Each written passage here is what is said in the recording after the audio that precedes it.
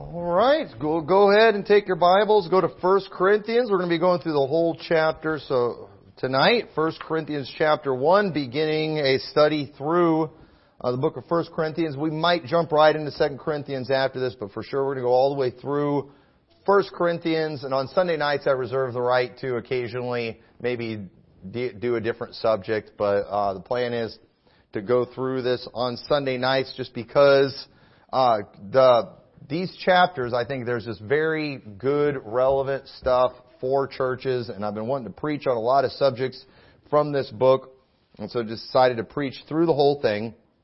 But before we start reading, just a couple things I want to mention. As we begin preaching through this book, I do want to do a couple things. One, of course, we want to make application for our church. We want to learn from the good and the bad that we see from the church in Corinth.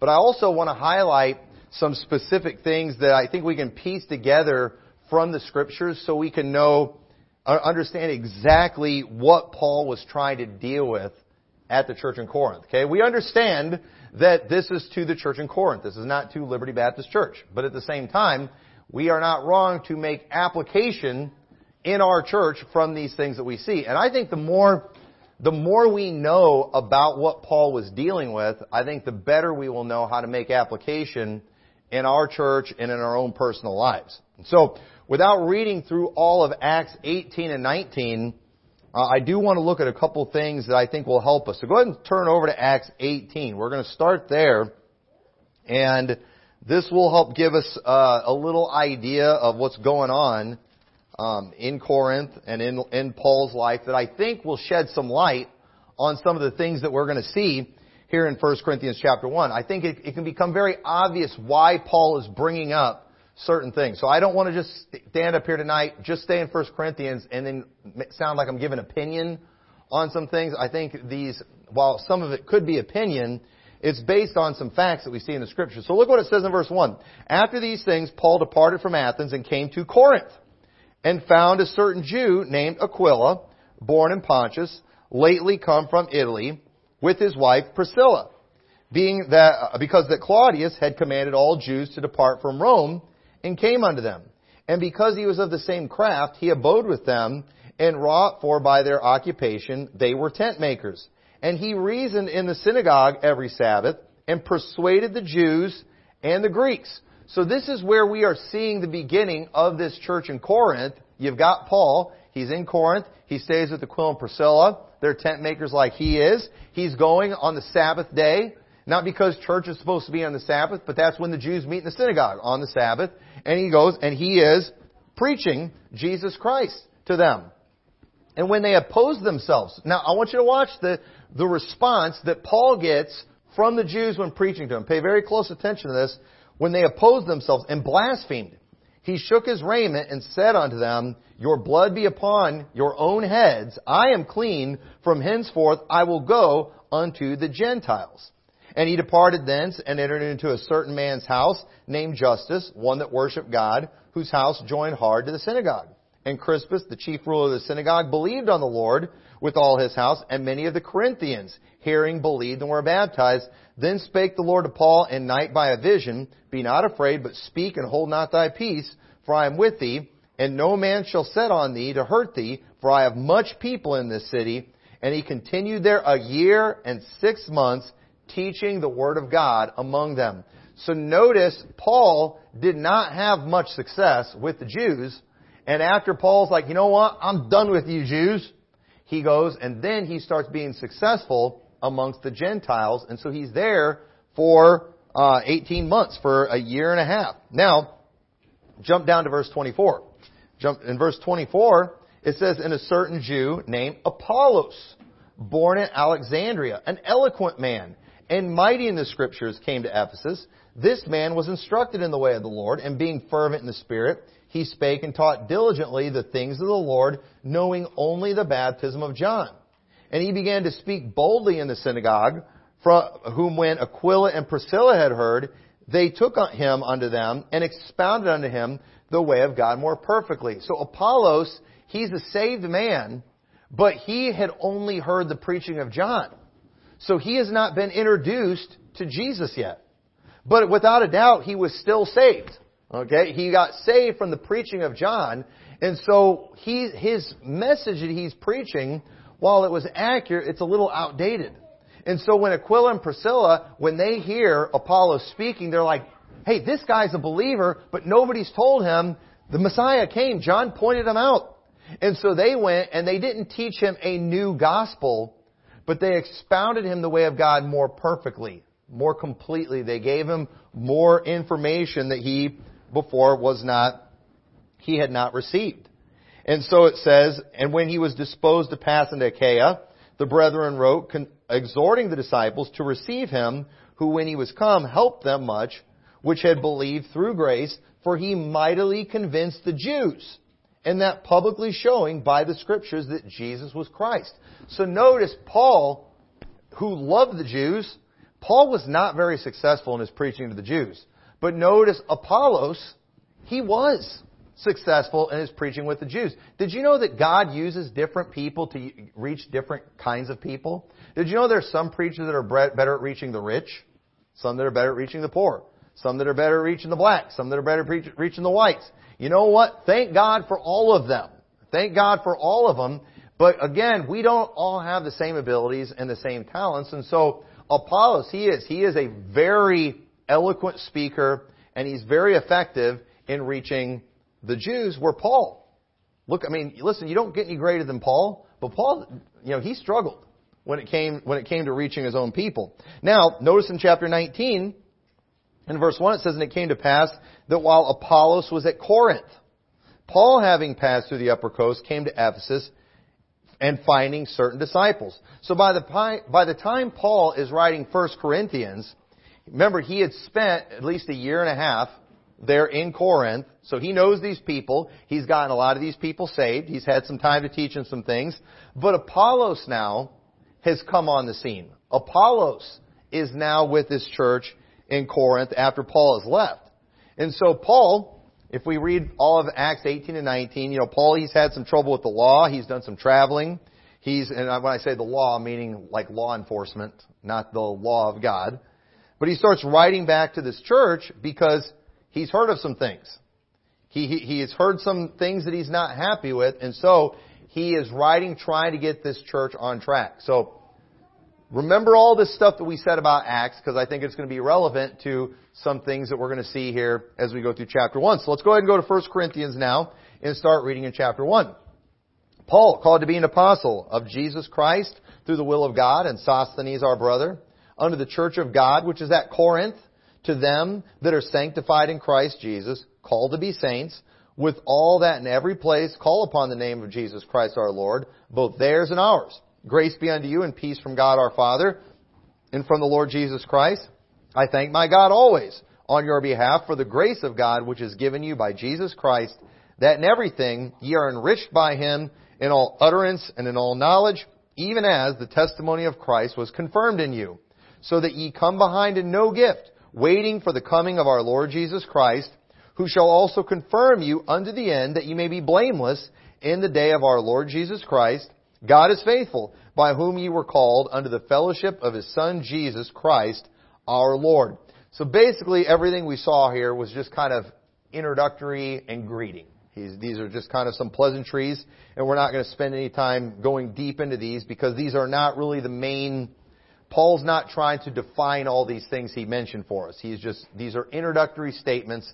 These are greetings. If I said, hello, Liberty Baptist Church, my brothers and sisters in Christ, because of the faith, the gospel of Jesus Christ. I'm not explaining the faith of the gospel of Jesus Christ. These are just introductory things, so we're not going to do a deep dive on those. Let's stay focused on the message that he's trying to get across to them. So in verse 10, he says, Now I beseech you, brethren, by the name of our Lord Jesus Christ, that ye all speak the same thing, and that there be no divisions among you, but that ye be perfectly joined together in the same mind and in the same judgment. So he is not talking to an individual. He's talking to a church as a whole, and he is expressing the importance that you all need to be of the same mind. You need to be perfectly joined together. You are one church. You need to learn how to act as a unit. Churches should not have factions. Churches are not supposed to have divisions. Churches are supposed to be united. And when I say churches, that's, all churches are united with each other, not necessarily with every church that's out there. But listen, we're never going to find unity like we probably should amongst all churches everywhere, but we should be able to find it in here. In this body, in this assembly, we ought to be able to find unity. And so the first thing Paul deals with the first thing he brings up is the importance of unity. And division in church, it's never a good thing. Everyone's got to learn how to work as a unit. And we're going to see many ways that division can manifest itself as we go through this letter. And it's very possible. Okay, and here's what I want you to understand too. Some people think being united as a church means that we're all just supposed to just shut down our wills and not have opinions and all that kind of stuff.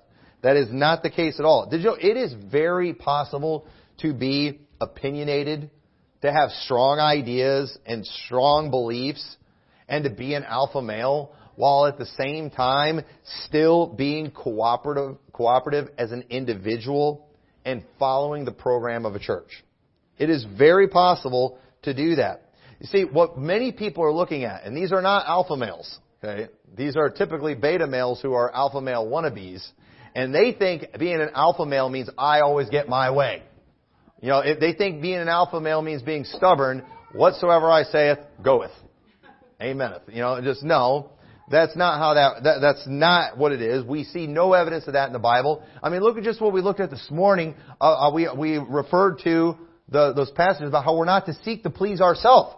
That's what a lot of people think it means, being an alpha male. That's what a lot of men think it means, being the head of the household. It means I always get my way. No, it means you take care of other people. You take care of your wife first. You take care of your children first. You come last. That's what it means to be a real leader. It's not just about getting your way all the time and pounding your chest. And too many people today, they're looking for a church where the pastor always agrees with them.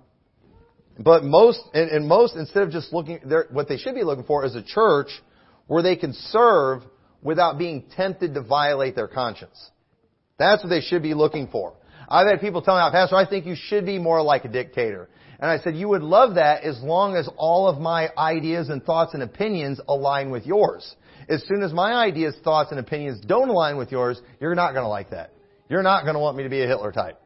And that's the reality. But the truth is, we should be, as long as you are not being told to do something that would violate your conscience. Now, if you're the kind of person where you have to have your way up to like where we go soul winning on a Sunday afternoon, then, you just have, you've got authority issues. That's all there is to it. But no, following someone else's leadership, going along with someone else's program, it shouldn't violate your conscience. If you are bothered by and have to question every decision that someone makes, it could be that you just have a super inflated sense of importance of your own opinion. We should be able to go along with someone else's program. Following the leadership of a pastor does not mean that he knows better than you or is more right than you. It just means he's the one that's in charge of this thing. And so as long as someone remains within their realm of authority, we should be supportive. We should be cooperative. And now, if me as a pastor, if I come along and I start stepping into your areas of authority, I'd have a problem with that. I don't have a right to do that. But we've got to learn to recognize where our authority is and where it isn't. And many people, they struggle figuring that out. So verse 11 says, For it hath been declared unto me of you, my brethren, by them which are of the house of Chloe, that there are contentions among you. And the Bible is very clear, Proverbs 13:10, only by pride cometh contention, but with the well-advised is wisdom. Okay? So the reality is, if there is division, if there are contentions in the church, it's a pride issue somewhere. It could be on both sides, but it's going to be at least on one side. We've got pride going on if there is contention. And again, I've only ever had this one time where, somebody, they had to keep bringing up the alpha male thing. Like they felt like alpha male means, I always have to have, let my opinion be known. It's like, listen, that is not what that means. Okay? All of us we should be capable of going along with another program and letting someone be in charge of something. It's not hard. It takes humility. Did you know you can be an alpha male and still be humble? Did you know it's possible to do that? Okay, and again, if you can't be an alpha male and humble, then you shouldn't be an alpha male. Okay, because God has called us to humility. God wants us being humble. God wants us being cooperative and all these things. And so the reality is too, when somebody has to bring it up like it's an alpha male thing, I think you're needing your pride fed. I think you need your ego fed. And that's why you are being contentious, if you have to bring these kind of things up. So verse 12, now this I say, that every one of you saith, I am of Paul, and I of Apollos, and I of Cephas, and I of Christ. Now, I'm going to be getting pretty specific about what I believe was going on here in this church in Corinth. And again, I think I have some evidence for it. I could be stepping into opinion area, but bear with me because I think you'll understand what I'm talking about. And I think too, we can have a pretty good idea because the reality is people don't really change, do they? We all kind of still have the same issues.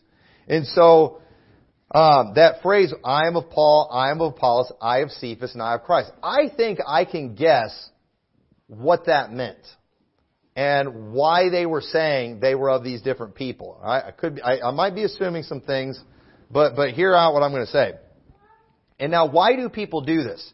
Because this type of thing, of invoking the name of an individual, this is nothing more than a power play to exert your own personal will on others rather than having the humility to submit and follow.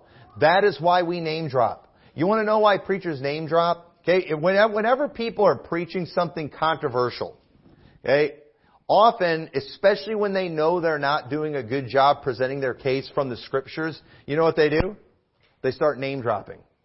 Oh, y'all don't believe what I'm saying? Well, did you know Pastor so-and-so teaches the same thing? Okay, well, guess what? I thought it's like God be true and every man a liar. Why do you feel the need to drop their name? You know why? Because sometimes, and listen, I've done this a million times. This might happen on Wednesday when I'm supposed to be preaching the greatest soul winning message that's ever been preached. There's a good chance I'm going to go and it's just going to fall flat. That happens sometimes when you preach a sermon. And preachers, we're made out of flesh like everybody else. And sometimes when we're just doing a really bad job communicating, we resort to, carnal means. And so I'm preaching something controversial and it's like, okay, this is not coming across. I can tell by everyone's faces they're not getting it. Fine. You know who else preaches this? And then I got to start name dropping. That's what the Calvinists do because they know they are failing in getting across from the Scriptures their perverted doctrine. So what do they start doing? Name dropping dead guys that can't defend themselves. That's what they always do. It's a power play. Fine, you're not going to go along with me, but I stand with Charles H. Spurgeon. I stand with Jonathan Edwards. I stand, and they'll start name dropping the dead guys. It's a power play. It's carnal. Paul called this kind of thing out. And we've all done it. We all do it. Even within churches, when factions start being formed, people will typically align themselves with somebody. They will align themselves with a person. And even when it comes to doctrine, sometimes too, we align ourselves even with people that are outside the church. If we start having a John MacArthur faction in the church where everybody's sharing his stuff, we'll throw those people out real fast. All right. But, that's bad when that kind of thing happens. But usually what happens is there's going to be some nitwit in the church that, gets sucked into that stuff. And they know they're an idiot. Everybody else knows they're an idiot. So what do they got to do? They got to try to align themselves with somebody respected. And so they start talking about John MacArthur all the time. And then they create a division within the church. And this is not a good thing. And so, but all of us do. We don't ever want to feel alone. We all want to feel like we're a part of a team, like we have some kind of community whenever we're challenged. And it's just human nature to want to form alliances because there's safety in them. I've seen this many times. I've called it out with some people where preachers, when they're preaching a defensive or a damage control message, it's just name drop, name drop, name drop, name drop. Why? Because I'm being defensive right now.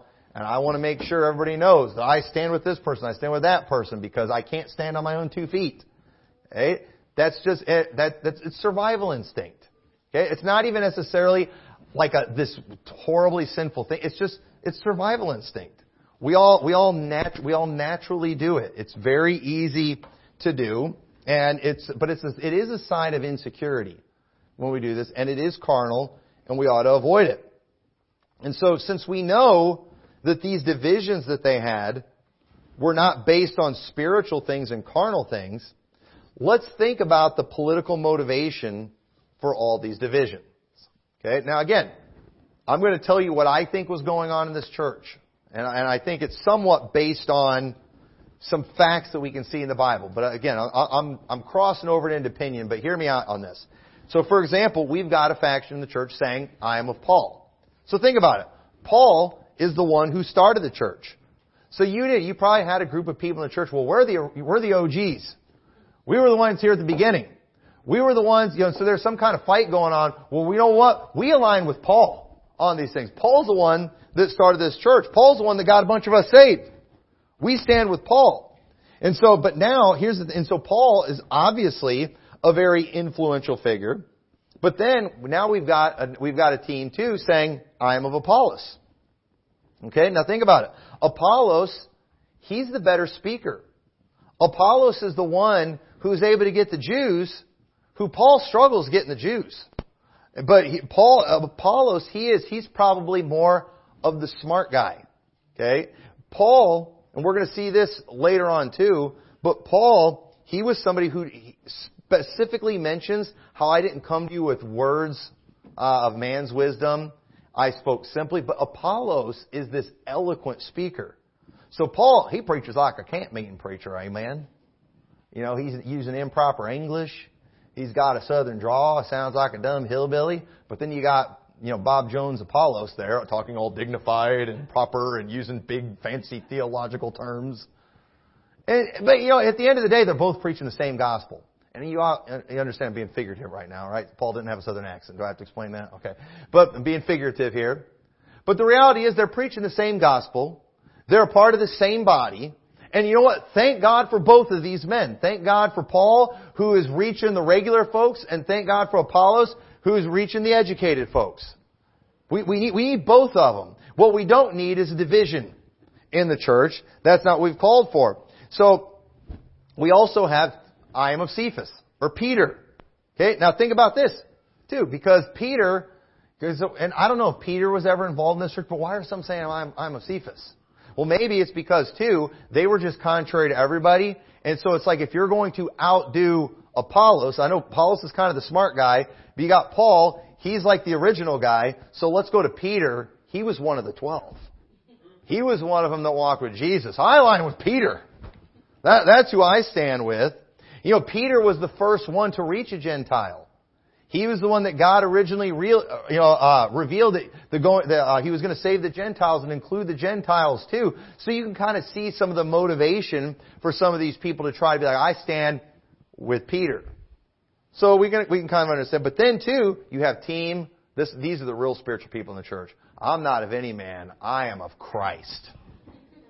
That's the fourth group we have in the church. But here's the problem. You have team I am of Christ in the church, but you know what? It says in verse 13, is Christ divided? Does Jesus want division? Oh, so you're supposedly on team Jesus, but you're just going to use that to weaponize it against everybody else. You say I'm of Christ, but yeah, is Christ divided?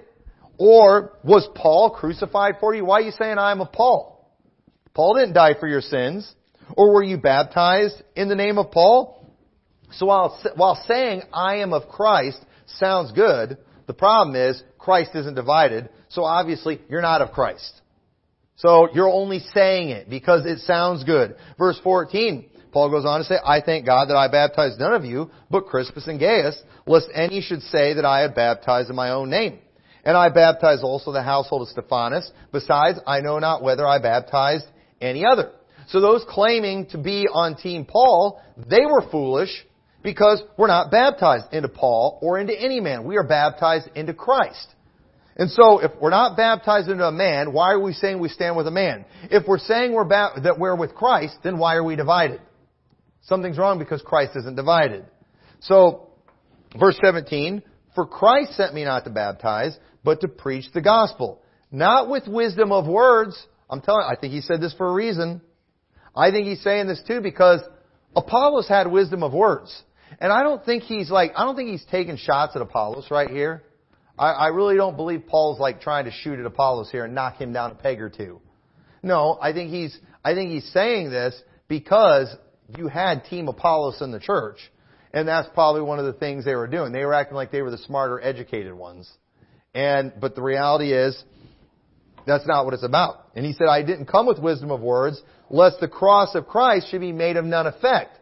If I'm coming here and I'm impressing you with my eloquence, I'm distracting from the cross. Now, was Apollos distracting from the cross by using wisdom of words and being eloquent in speech? No, listen, if you're eloquent, if you're educated, use it. But if that's how you talk that way. But don't do that just to look smart. I shouldn't be going out and just buying dictionaries and thesauruses and things just so I can learn big fancy words so I can wow everybody. I mean, if that's how I talk, I guess I can talk that way, but I shouldn't speak that way just to impress. That's a distraction. But if Apollos was just a genuinely smart guy and just genuinely is using these big fancy words and using an eloquent speech and had a dynamic voice with the perfect vibrato and things, you know what? Great. Use it. If you're gifted in that area, but let's not make it all about those things. And so, when he said too, for Christ sent me not to baptize, this is another verse that some people take and they run with. You do have your hyper-dispensationalists out there who believe that this is evidence we don't need to baptize people. And that baptism was just mainly for the Jews during a transition between dispensations. And I don't even feel like I should have to address that. But that is foolish for many reasons. Because one, we do see Jews and Gentiles being baptized in the Bible. We see people who were a part of the Old Covenant baptized, who went into the New Covenant. But we also see people who are never under the Old Covenant get baptized as well. So everybody who gets saved should get baptized. But some use this too to prove baptism isn't necessary for salvation, which makes a lot of sense, because without a doubt, if Paul's primary objective is getting people saved, wouldn't he want to make sure they got dunked too? But again, when it comes to baptism, I believe it's the job of the church to get that done. And so, as a pastor, as an overseer of the church, I should always make sure that, baptisms are taking place and that they're happening. I should watch for that kind of thing. But if somebody is just like a soul winner in the church and that's kind of their focus, it's okay for you to focus on your area, if you have some position in a certain area, as long as the church is getting it done. And the reality is too, while I typically do the baptisms in the church, I don't have to. The church is what baptizes. I believe the church can appoint someone else in the church to baptize somebody. Now, I don't believe anyone should go around baptizing on their own authority. I think all baptism should be done under the authority of a local church. So it's my personal opinion that our church could authorize any of the men in our church to baptize someone. But that does not give you, but I don't believe just any Christian can go around baptizing people. Okay, now there's a lot of internet people that will take offense to that. But they're internet people, and they're not in a church because they have all the problems we're seeing in 1 Corinthians 1 because they can't unite with anybody. And guess what, you internet people who can't unite with anybody, you can't baptize anybody either, legitimately. You can go get people wet, but you have no authority to do that kind of thing. And so, I guarantee you the church in Corinth was baptizing people. They for sure were baptizing people. It just wasn't Paul himself doing it. And again, I've heard many people do this, and listen, if you've ever said this to me, I'm not being critical of you. I don't even think this is bad, but again, it can be a sign of carnality or even just being a babe in Christ. And did you know that there's nothing wrong with being a babe in Christ if you're a babe in Christ? But, often you'll have people want to tell you about who baptized them. Okay, listen, if you are more interested in who baptized you than what you were baptized into, you're a babe in Christ. Okay? That's okay when you first get saved. That's okay. But I hope you grow out of that at some point. I hope one of these days you learn enough about the Scriptures that you're going to be so amazed with what you were baptized into that it's not even going to matter who baptized you. I think that's very important. So again, don't criticize. If somebody comes to this church, it's like, I was baptized. There was a guy years ago at camp. I got stuck with him 2 years in a row, and he was always talking about how he was baptized by, I forgot who it was. It was one of the big names. He got baptized by one of the big names. I don't know if it was Carl Hatch, but I might be thinking of him because we were talking about him earlier. But he got baptized by one of the big names. And he loved to tell everybody about it. And this guy had been saved for like 100 years too, and he was pretty old. And but I was just like, you ought to be past this at this point in your life. You should just be thankful you were baptized into Christ. So all this stuff Paul's dealing with, this is a very young church. This church is probably only around 2 years old. So of course it's got a lot of issues. But thankfully Paul's taking care of them. He's dealing with them. But I think we can kind of understand why we're seeing a lot of these problems. But the main point that Paul is trying to make here is that he wasn't about getting together a people in his own name. And there is no reason to doubt that the church in Corinth was taking care of baptism. I guarantee you they were, because these people had been baptized, but just not by Paul, with a few exceptions. So in verse 18 he says, "For the preaching of the cross is to them that perish foolishness, but unto us which are saved it is the power of God. For it is written, I will destroy the wisdom of the wise and bring to nothing the understanding of the prudent. Where is the wise? Where is the scribe? Where is the disputer of this world? Hath not God made foolish the wisdom of this world?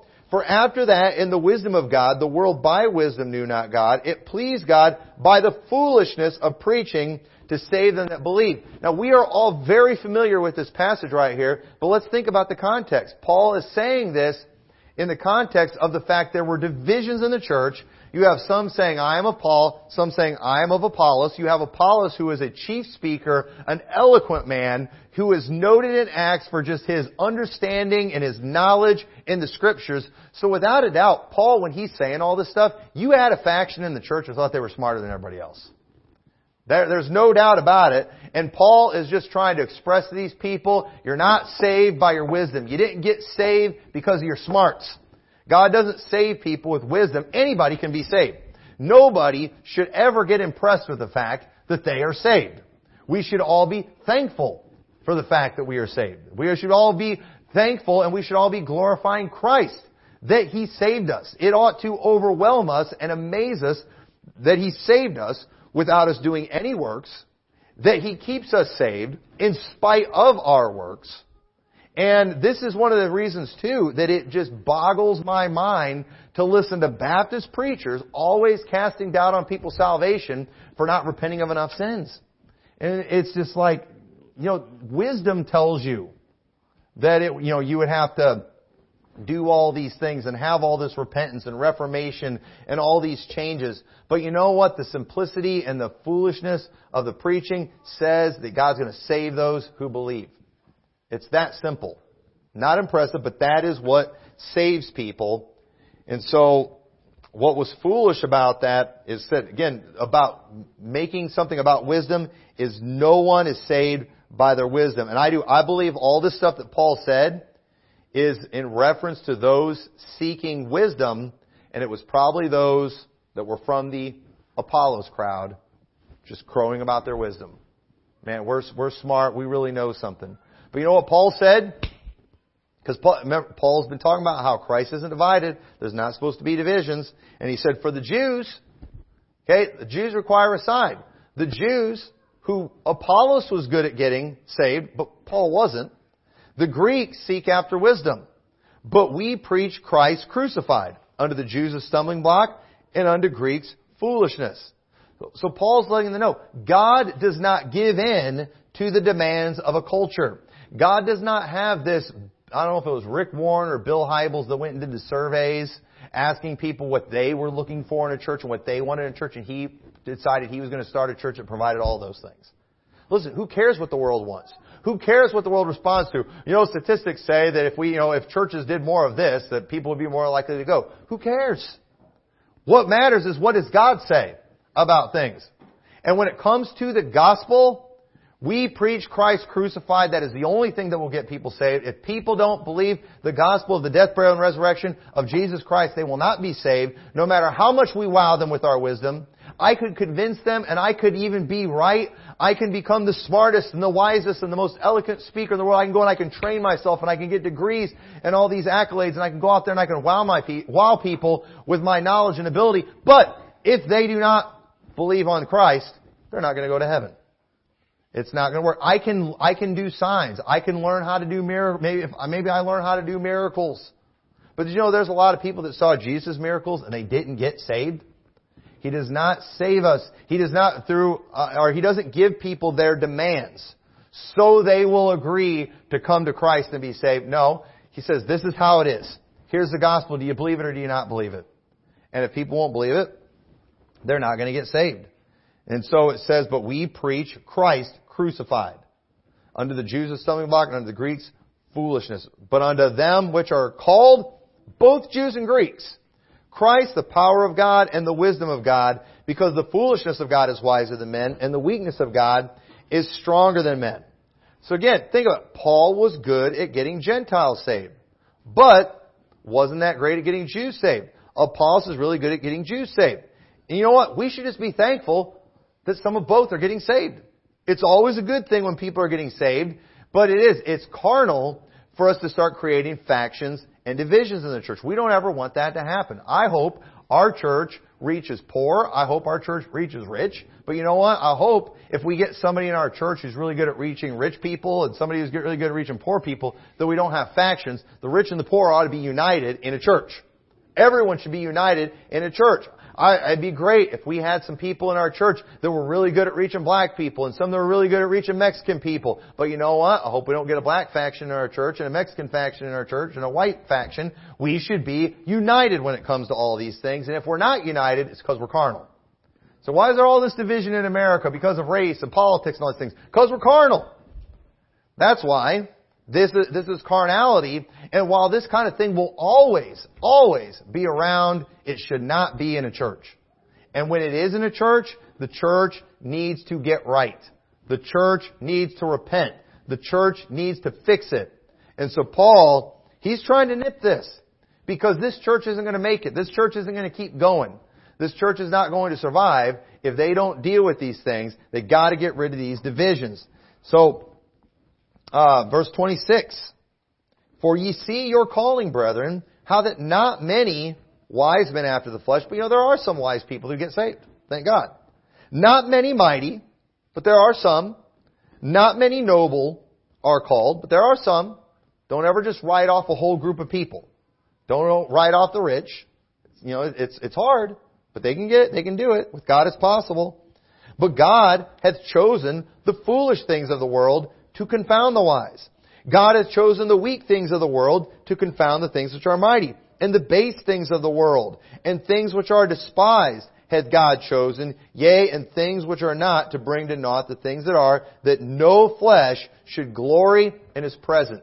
You know who God is typically going to use? God is more likely to use the poor than He is the rich.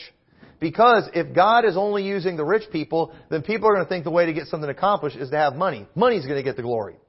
And a lot of people too, they're always wanting to look to famous people to change everything. It's like, man, look at all that Elon Musk is doing with Twitter and for free speech and for America. Man, if we could just get that guy saved, what he would do for the gospel. Actually, I hope he gets saved. That would be great. I would love to see him promote the gospel. But at the end of the day, I think God is more likely to use people like us. Yeah, but think about what He could do with His billions. So it's about money?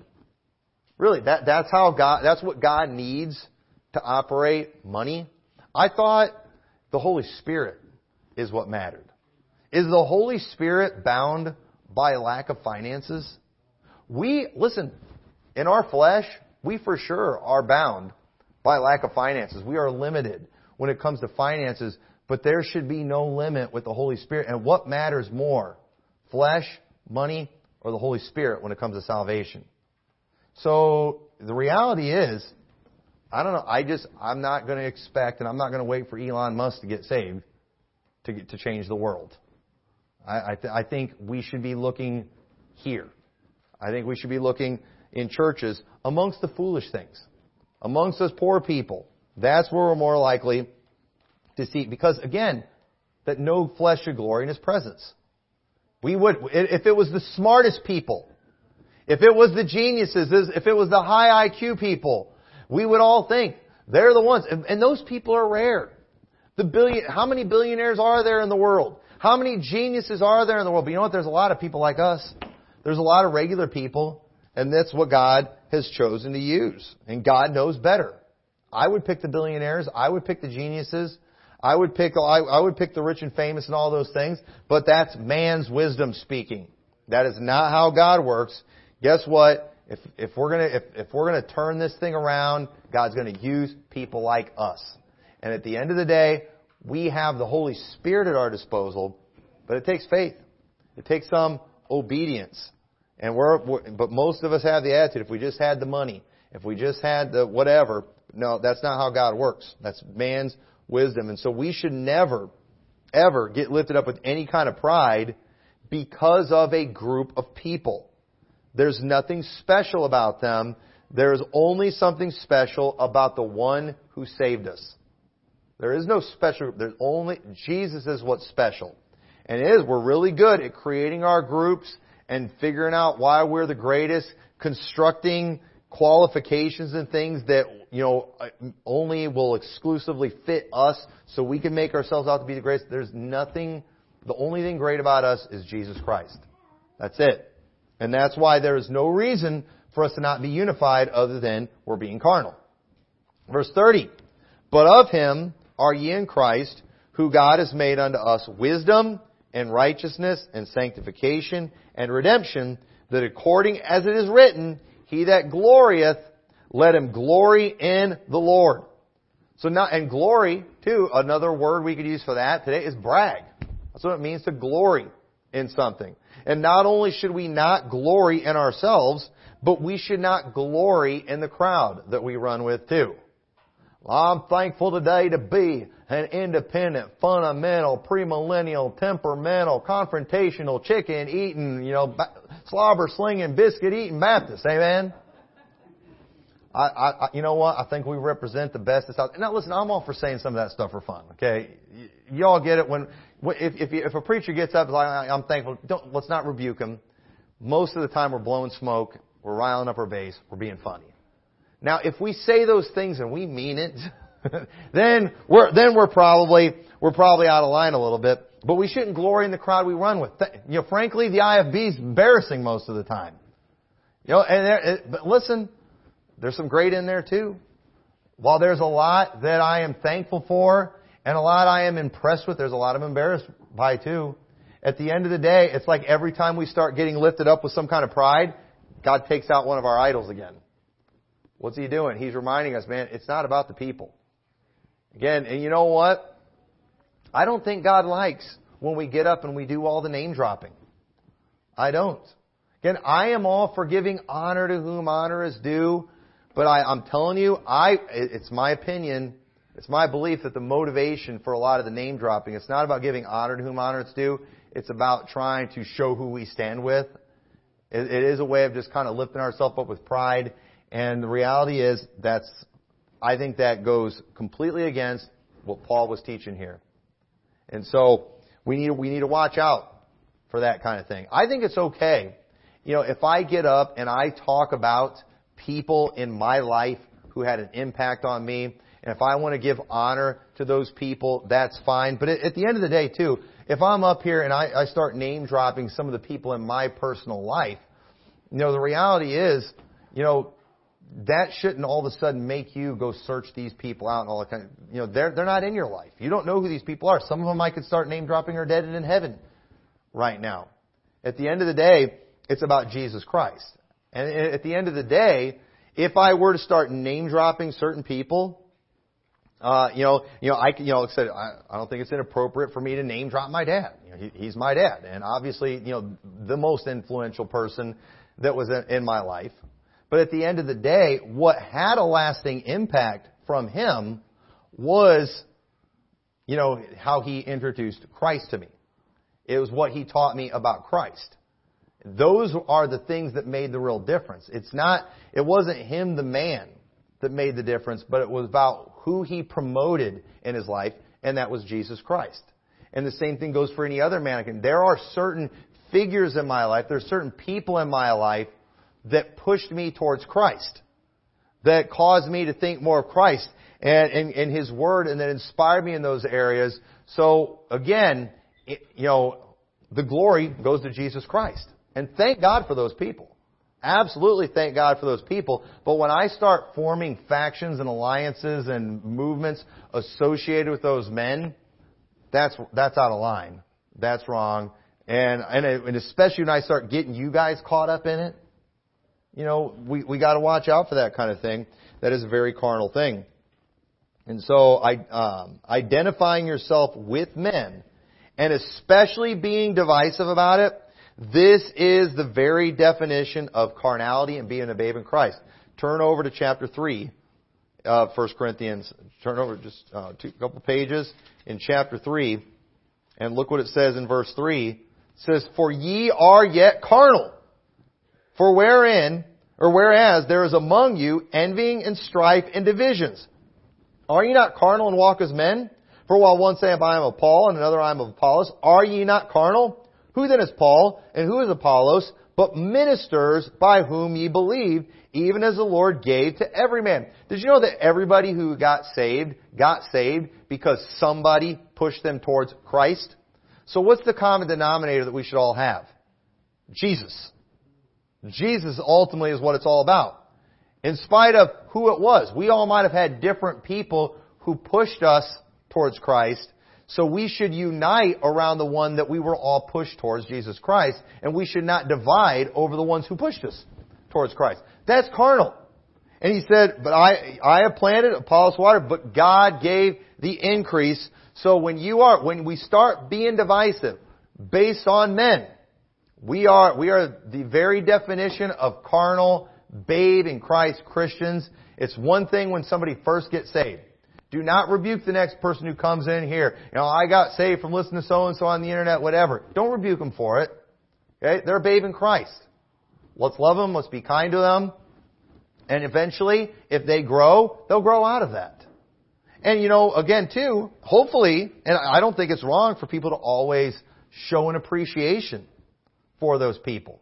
If you have somebody in your life that helped bring you to salvation too, even if it's somebody too who maybe they took some different turns and, has done some things you don't agree with, it's okay for you to still just have a special place in your heart for those people because they helped bring you to Christ, and to be thankful for those. There's absolutely nothing wrong with that, and we shouldn't try to turn people away from that and turn them against them. But you know what you should never do?